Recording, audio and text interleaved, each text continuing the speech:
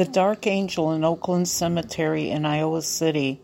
A beautiful golden angel watched over her family buried there.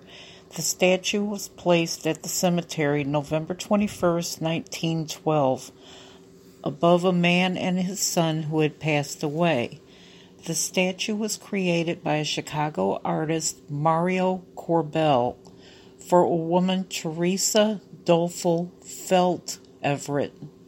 Upon the death of Teresa, she was buried there. The beautiful angel slowly turned black. It's rumored that Teresa was a powerful witch deep into black magic. They say that the black angel stares downwards towards Hades, and that her wings point down as a refusal to ascend into heaven. Some say the black angel is alive. Some say the black angel is demon-possessed. It is said that anyone who touches the black angel seals their fate. A man went to the cemetery on a dare, touched the angel, and fell dead at her feet of a heart attack. People sneak into the cemetery looking for Halloween thrills, and upon touching the dark angel, die within 6 months.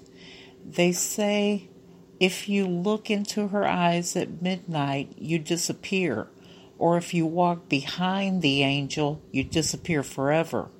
A group of men went to the cemetery and taunted the angel, taking turns urinating on her. As soon as they left the cemetery, they all passed away in a fatal car crash. A paranormal team visited the angel in cold, frigid temperatures, and the readings showed a tremendous amount of heat rising up within the angel.